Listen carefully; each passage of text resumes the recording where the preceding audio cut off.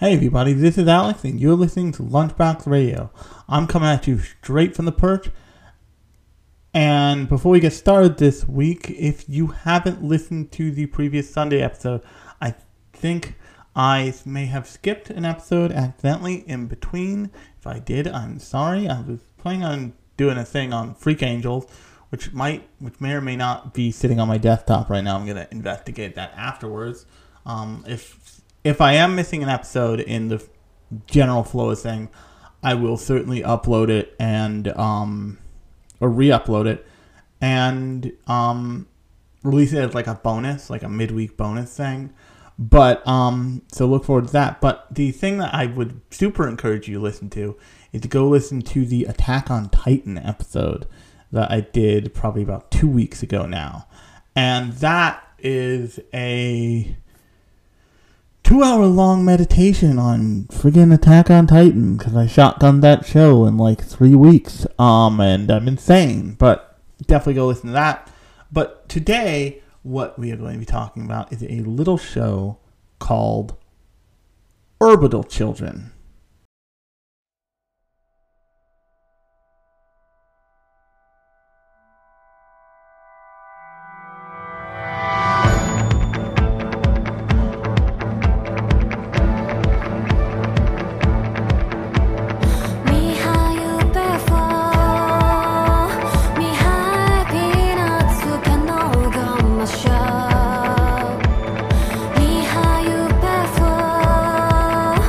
For you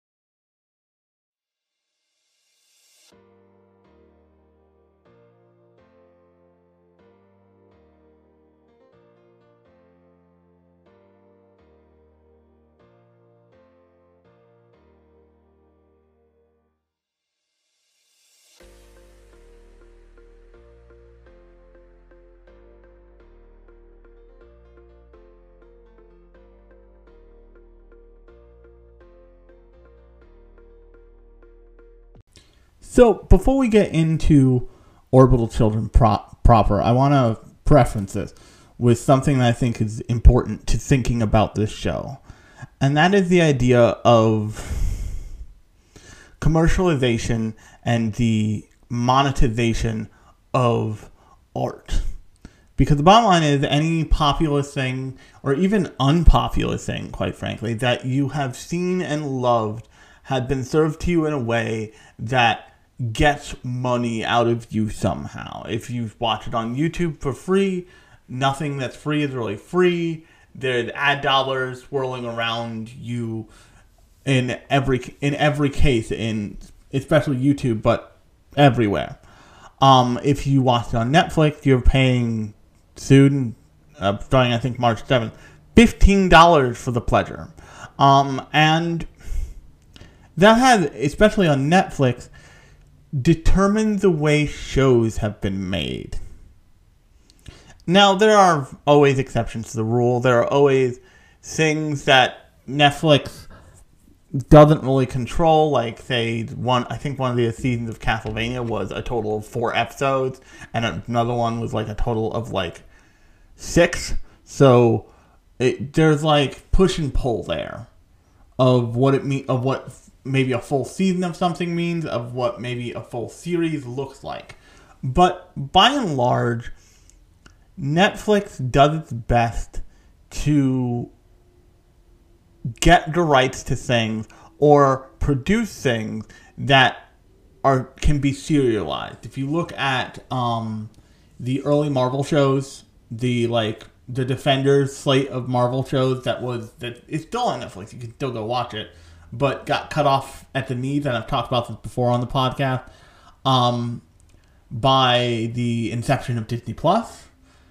Those shows are all very clearly like, you watch the first season, you want to see the second season, just like the first season, will only be on Netflix. So Netflix has hopefully got you hooked, and you're coming back, and you're paying for the subscription.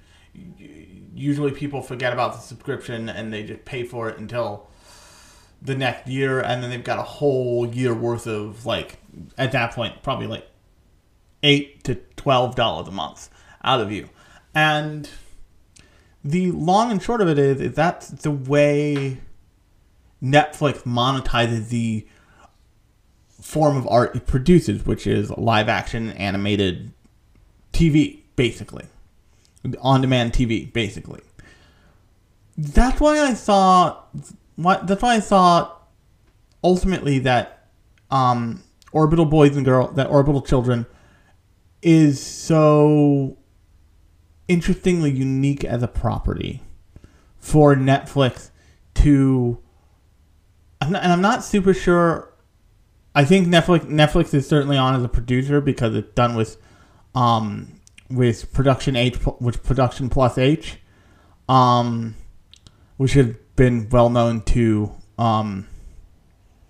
actually, Avex Pictures produced this, so they may have bought the rights to it. But the long and short of it is that it functions much less like a wholly unique, like a Netflix thing does. I'm also watching right now Ozark, and Ozark has been running for 4 seasons, and it is this big Netflix drama about money laundering for drug kingpins, basically. And it's clearly built to keep you hooked and get you from season to season, from episode to episode. Orbital Children isn't. Orbital Children's job is to get you from episode 1 to episode 6. This is a 6 episode thing. If you were really determined, you could watch this in a day. Seriously. You could just binge the whole thing in a day. And what that means with the show is it has a much different pace and has a much different feel. I haven't read all the way through the My Anime List. Through the My Anime List of entry, but my gut feeling, just because of the style and the kinds of things that it deals with in the story, which we'll get to in a second, is that it is it is in some way related to the show Denocoil. And my suspicions were kind of confirmed with that, because they... Actually, let me click on Avex Pictures and see what else we got here. My suspicions were confirmed with that, because it was... After I finished the show, actually, I was like... backed out of its page, and there it was, Denocoil staring me in the face. Not dubbed. I was not that lucky. And I own Denocoil actually on DVD in two separate DVDs. But my point is that someone at Netflix made a deal somewhere, and now these two very good shows, the two very good shows, are on Netflix. And that's not super uncommon. If you look at a lot of different things, you'll notice that, like, oh, this came on, and then a couple weeks later, this came on,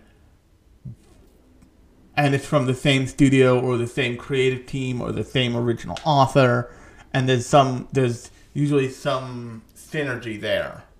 I just made the synergy weaving sign with my hand. But there's a reason for that. The reason for that is that Netflix is very aware of how niche fandoms consume content. Which means if you like something from a creator, you'll most likely like another thing from a creator. For example, if you've seen Belle, you should, which I did a podcast about a couple weeks ago, the new Mamoru Hosoda movie Belle, you should probably also go watch Summer Wars. You should do that for yourself. And this is A, smart, and B, well, just A, smart, because it keeps people on the service. It gives people an instant answer to what else has some combination of these people made that I can go watch right now, and it keeps people on the service for longer. What surprised me so much about Orbital Children is that there is really no grasping for a second order of episodes. You're getting what you get. You are kind of you're left with a nice end to the show that isn't so open-ended that they could just go back to it. Of course, anybody can go back to anything. That's neither here nor there. You can always kind of find a way, even if you can't find a way. Trust me. But it's a way cleaner cutoff than, say, something like Pacific Rim: The Black, another Netflix exclusive anime, that CG anime of all things, and this is nice because it's not CG. That I covered, that was so expecting to get a second season, and as far as I know, a second one hasn't been announced. Because that's the way people function with Netflix shows. Even the live-action Cowboy Bebop, another thing I covered on this podcast, you can go find it in the feed, very much was like, oh, you think you're done? No, we got a whole other season of shenanigans. Let's go. And that's how they introduced Ed and shot the final nail in the coffin that also went straight through their foot. But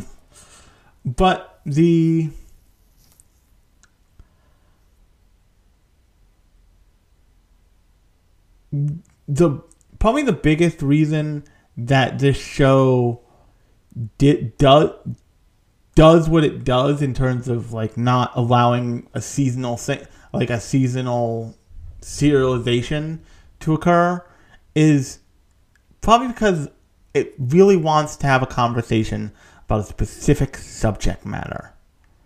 And it branches off a little bit in like key moments to like tell you like we know what's up, or the people responsible for this know what's up, but it also is very focused on the idea of the potential for technology and the potential for the prevalence of AI. It takes place in the year 2045, and it follows this group of kids. The main two are a kid named Toya and a kid named Konoha. And Konoha and Toya are both, I believe, about maybe 15, 14. And they are the last two living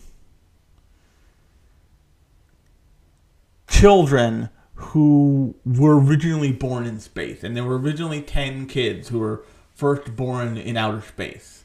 And the previous 8 died. Konoha and Toya, by the way, spoiler alert for this show. If you want to go watch it, I highly suggest it. Go watch it right now on Netflix. Come back, listen to this. Toya and Konoha, along with the other 10 kids, to be clear, had this implant put into their brains. It was designed by an artificial intelligence that they call Seven, and the idea as they present it is that every significant like artificial intelligence is given a number. So there's 1 through 7, and then 7 happens, and 7 is like this incredible feat of artificial intelligence. But they also have like less powerful artificial intelligence systems that like run their lives and like do medical shit and all this other stuff.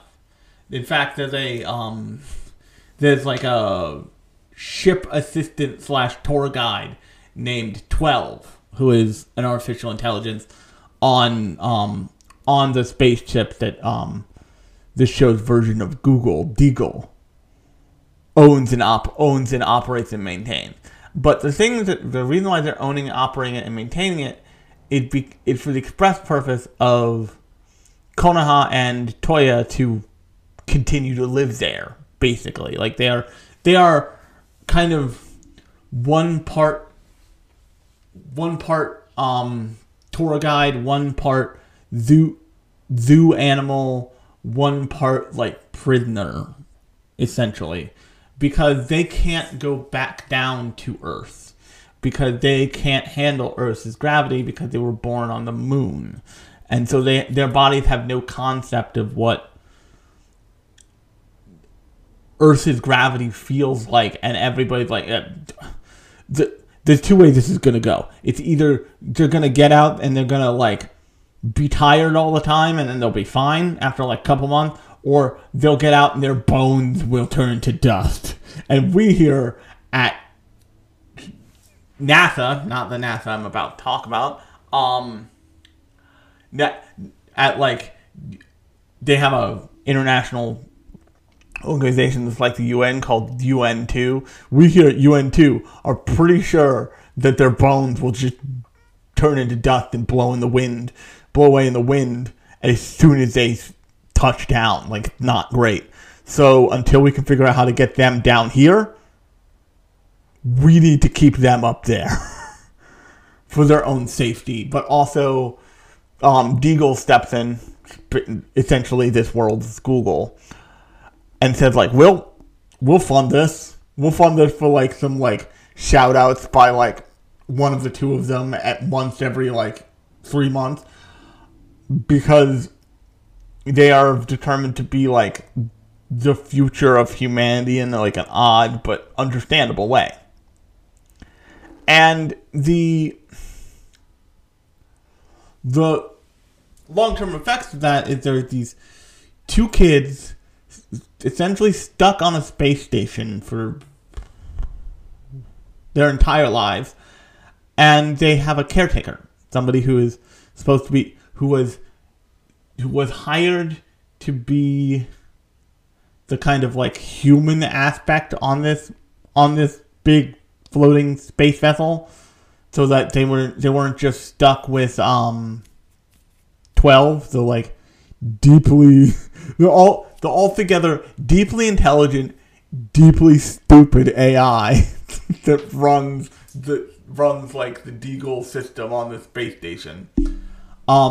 There's also Mayor Sagami, who is like the head of who's the mayor of this quote unquote space hotel, and it's also Toya's uncle.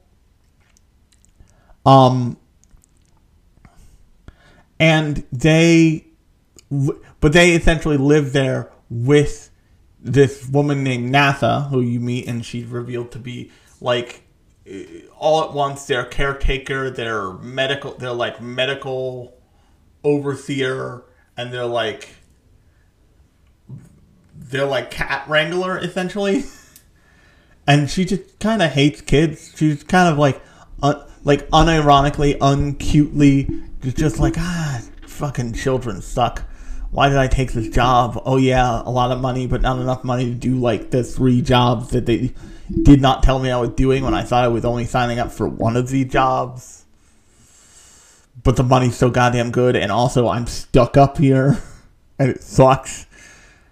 And her name is actually NASA Houston, and that's like taken as as the kind of joke you would expect it to be. And you come in on this show, and you come in the show in the first episode where three kids who have won a contest that Deagle ran to go to this space hotel and like experience it, because this is the first of what you're led to believe is not a large amount, but a decent amount of space hotels that have been designed explicitly for kids, like with children as the main like people it's hosting. And so you meet the 3 other kids in this thing. You meet Tayo, who we'll get to in a second. You meet Hiroshi, who's about probably the same age as Toya and Konoha, and all the kids are in the same like preteen to early teen age kind of thing. Hiroshi is like a science math kind of nerdy, over enthusiastic kid who's like enthralled with Toya because Toya is like a space child, and also Toya is the most healthy of Toya and Konoha, so he is kind of constantly forced in front of the camera to like read Deagle ad copy the most. Also, he happily does it because it means they don't bother Konoha, who is not doing great, and we'll get to that later. Mina Misasa, I think, or is her name, and she's Hiroshi's younger sister, or at least that's how that's kind of how it's posed. I think she's Hiroshi's. Actually, she's Hiroshi's older sister, I think. But she is like a budding social media obsessed tween girl, so pretty standard. And with her is where you get this. Actually, with Toya originally, you get the first like weird thing they decide on of being a future thing is that you don't so much have cell phones anymore as you have an implant in the back of your hand, and it creates a like cell phone interface that you wear like a fingerless glove. And she is constantly using her little AI drone named Selfie to stream to like almost TikTok like or better yet Instagram. Actually, TikTok is perfect. Almost a TikTok like or Instagram Live like social media app. and she's got like 30 million followers or something. Toya, as an orbital child, essentially, has like billions of followers. And then you have Tayo. Tayo is you question whether he's self-deputized or not, but he's a deputized, authorized white hat hacker for UN2, which is the international human rights organization in this thing. And he ultimately comes to the space station to arrest Toya, because Toya is screwing around with AIs. So here's where I'm gonna vault forward in the information the show gives you in a little bit, kind of. Because the reason why Toya is screwing with AI is he's trying to remove what's called the intelligent limiter on his little, on this little ball on this little, black, round, Death Star-looking ball droid that he has that follows him around. That's his droid personal assistant. And, the reason why he's doing that is because since 7, all AIs have had what's called an intelligence limiter. And that's because 7, by most people's standards, just kind of went insane and became what they call lunatic. And lunatic is this insanely bizarre, ultra conceptual, super intelligent AI that essentially threatened to destroy the world. And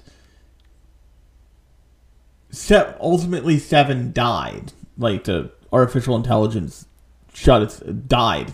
It's the way they refer to it. And it left humanity with what's called the 7 poem. And you hear specifically NASA talk about the 7 poem more than anyone else, really. And that becomes a plot point when you find out what you find out about NASA, which I'll get to. But the reason why Toya is trying to release the intelligence limiter is because he's trying to get to lunatic.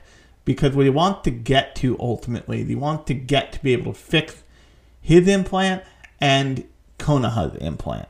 Because the implants were supposed to dissolve at a certain point. But they haven't. So as these kids continue to grow, they continue to cause both of them problems. Konoha significantly more than Toya. And this has led to the death of the other 8 children born in space, because their implant didn't dissolve properly and they had brain hardening and nightmare problems. Toya is trying to get past the intelligent limiter so he can have an AI that will figure out this problem and and also repair the implants. So him and Konoha can just, live their lives. Especially Konoha, because he very clearly cares a lot for her. You're not led to believe...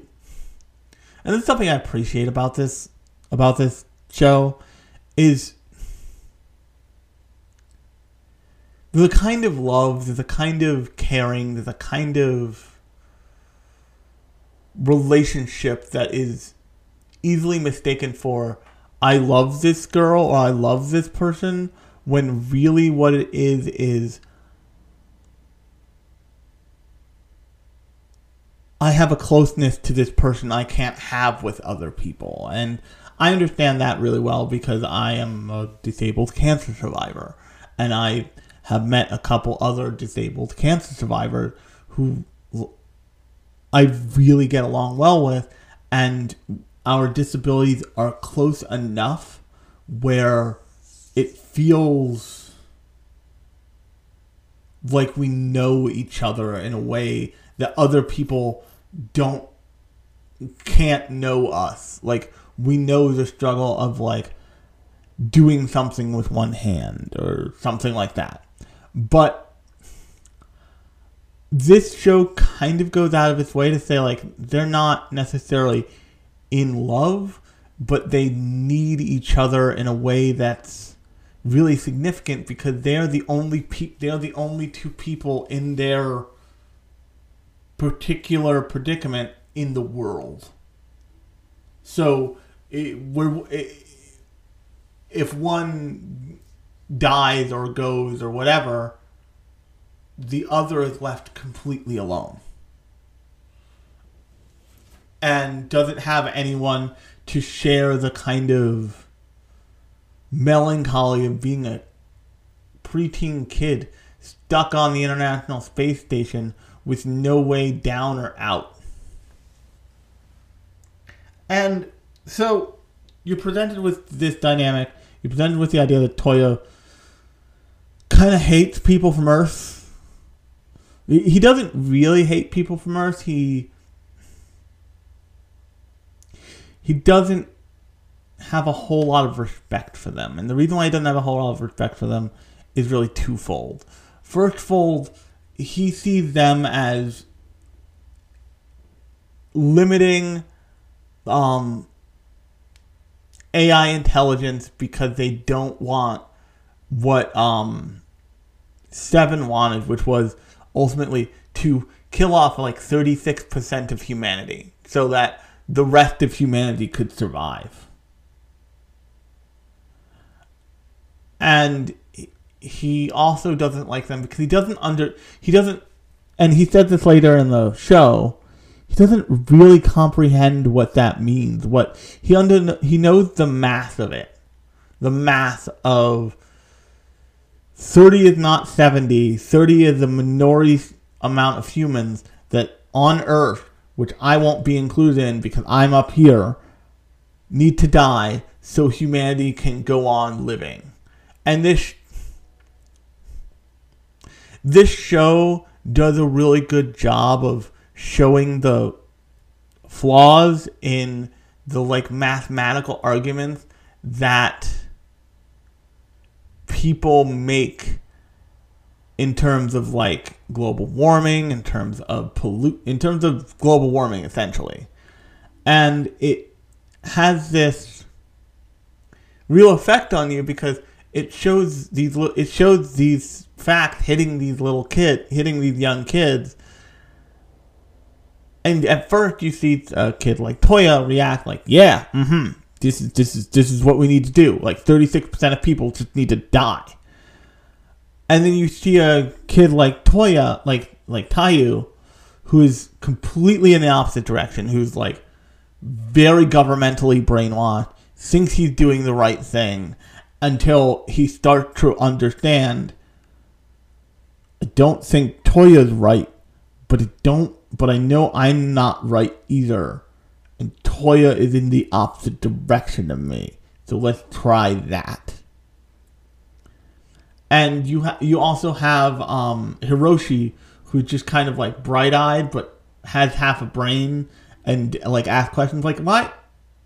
I don't think 36% of people need to die." Like, that makes no sense to me. Like, it makes mathematical sense, but it doesn't make moral sense. And what this show ends up being about is it ends up being about the potential of human technology, but the limits of human technology. So by the end of the show, we've entered full Ghost in the Shell territory. We've entered full consciousness diving into AI asteroids kind of thing. That exact scenario, if I'm honest. And what they're trying to do by the end of the show is they're trying to convince a regenerated version of Seven that humanity doesn't need to die for this. There is some other solution that will fix all of this, and ultimately there is a solution that gets everybody what they want and need. But there's a kind of hopefulness, a kind of look at technology and the possibilities of technology and the like pervasiveness of technology that is honest and unafraid and critical of people's fear of it, and people young and old, because the kind of stand-in for the world's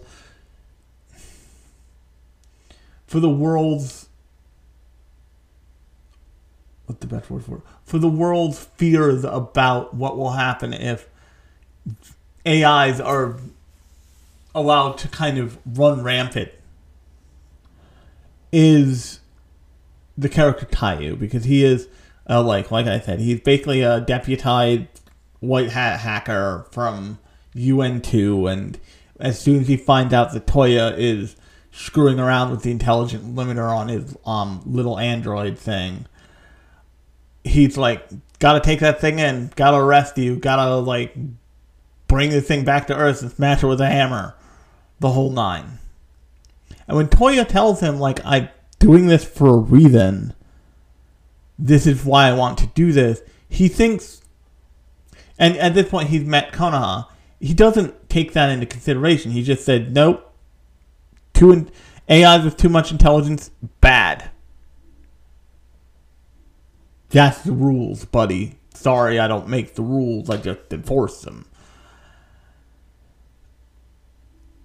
And in reality, like, the like Doomsday's I'm sorry I can't do that for you, Dave, kind of like nightmare scenario of like of AI could happen. But the opposite could happen too. What this show does so well is it has this conversation about the hills and valleys of technology and specifically AI, and it does it using a cast of characters in the form of the children who are in the show, who are pretty bright-eyed and pretty devoid of the real fear that has been kind of stirred up around AI tech even now. Like, you listen to Elon Musk and he said AI is going to kill everybody. Also, my car can drive itself. You listen to lots of people about AI and there's like this doom and gloomism that happens. And as an abstract, to give you an idea, if you listen to a lot of people about the economy, the economy can be doing very badly. Like, the jobs market can be all screwed up. There can be massive amounts of inflation. Nobody can find enough workers. If this sounds familiar to you, my apologies for being in America when it's real weird. But the other truth about the economy and about all those facts is when the economy is at its lowest is when the people who are lowest in the social order of things can have an opportunity to grab on to the very bottom rungs of the ladder and start climbing. When one of the criticisms of the last financial crisis, before the one we just had, because we have one of these every decade or so apparently, was that they didn't let the economy languish for long enough for people of color and disadvantaged people to find their way into it in a seamless way. That ultimately does happen. If the economy is being pumped full of cash, there's an amount of time you can do that where it helps everyone, not just the people who were doing okay before it all went bad. And everybody's so worried about the consequences of just pumping cash into an economy that they don't think about the benefits. They don't think about the fact that, like, you know, Slate, friend of the show, got himself a computer to record his podcast and YouTube channel on because people were sending out whole ass checks of money and he got a huge amount of money. What does that mean? Is it means that he now has a computer he can use. That's a huge deal. You know, and that's not nothing. But there are bad consequences to that. What this show does, what Orbital Children does, is it sits there with the characters and it forces them to sit there with the pros and cons of everything that's happening all the time in terms of the AI of it all. And at the point at which they're diving into a comet to, like, talk to it, they're convincing the comet, like, hey, don't need to kill everybody. We need to teach you some moral grounding for the decisions that you're making, because the end goal you're trying to get to is right, but the way you're getting to it is wrong. And just as a total spoiler, so seriously, total spoiler, what ends up happening is the comet ends up veering in a path that allows it to break up and melt and cools the entire Earth's temperature by about 1 degree, buying a couple more years for humanity to move from the Earth to space colonies, essentially. And it also, the, like, footage that Mina ends up putting out convinces people to move to space in droves and leave the Earth in droves, giving the Earth a less taxing population of humanity to have to deal with, which means the Earth gets better. In the same way that, interestingly, nature kind of sprang back a lot during the pandemic when there were less people straight up abusing just like the raw Earth because they were at home being afraid of the air that wanted to kill them. Go figure. And this show really swings for the fences, and it both takes the time it needs, but it doesn't feel that the urge to drag that out in the way that something like Pacific Rim the Black definitely does. There's no reason that Pacific Rim the Black had to drag out the story past the first season, other than the fact that it's a Netflix show and they typically get 2 seasons, and that resulted in a worse paced, worse told, worse conceptualized story than something like Orbital Children that is clearly coming from people who know technology. If you've ever seen Denocoil, Denocoil has the blueprint for AR, VR before like HoloLens, Magic Leap, or Oculus ever got their brains around the game. Denocoil's got it. Like, Denocoil's got the social aspect, the like recreational aspect, the whole nine. It's wild. Like, go watch that show on Netflix, seriously. But it's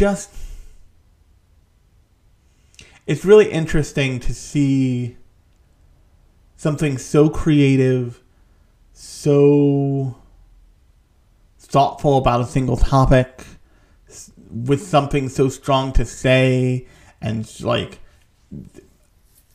they're dealing with very real subject matter that gets a wider release because the content machine needs more food, baby. And that's really what amazed me about this show is like, and kind of what amazes people about a lot of the really good things is like the thing that we all forget about all the like content houses, I'm going to call them, the streaming services, is they have to produce things worth paying for. And as they start to charge us more and more, those things have to be better and better. Like, you can't... You need something as kind of like stunning in its way as BoJack Horseman to justify telling someone, now spend $15 on this, please. You need an Orbital Children to tell someone like, oh, you want to watch the best anime in the world, you want to watch some of the best anime out there, then you're gonna have to give us $15. You done with Orbital Children? Have you seen Super Crooks yet? I did a episode of Super Crooks. That thing of the fucking supervillain movie mashup with Ocean's 11, and it's incredible. You can go listen to the episode I did on it in the feed, and go watch that show on Netflix too. It's goddamn great. But on that note, if you like the podcast, unless I go totally insane, the new episodes come out every Thursday and Sunday. Thursday is like this, is about an individual show or property, and Sunday is a more metatextual show about the fandom, things I'm thinking about around anime, the industry, that kind of thing.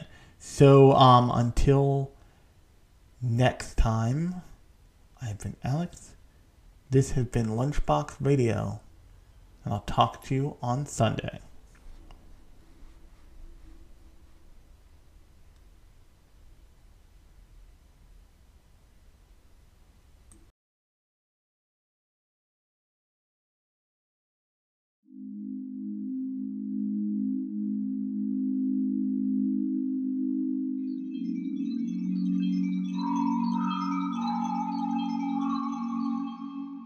この施設は史上初の未成年の滞在機能を備えた宇宙ホテルです。ルナティックを起こして地球人を絶滅させてやるんだ。また NASA に怒られるよ。 UN2 が知能リミッターを義務付けているのはルナティックを防ぐためなんです。フォロワー数10万をバカにすんなよ。ネットの噂では何かの実験をしてたらしいけど、当施設へのハッキングは禁止って言ったでしょ。人工知能法違反を発見しました。安全だって言ってたじゃん。ここももうじき人間がいられない場所になる。彗星が来る。お前たちを必ず生かして地球に返してやる。行くぞ。これは意図されたテロの一部です。ついに始まったポエムの最終章。あれは救助戦じゃない、攻撃戦だ。人類の 36.79% を殺処分するべきだと。こんな時こそこのビッグウェーブに乗らなくては。セブンも同じことを言ってました。未来は全部セブンポエムで決まっていたの。コノハ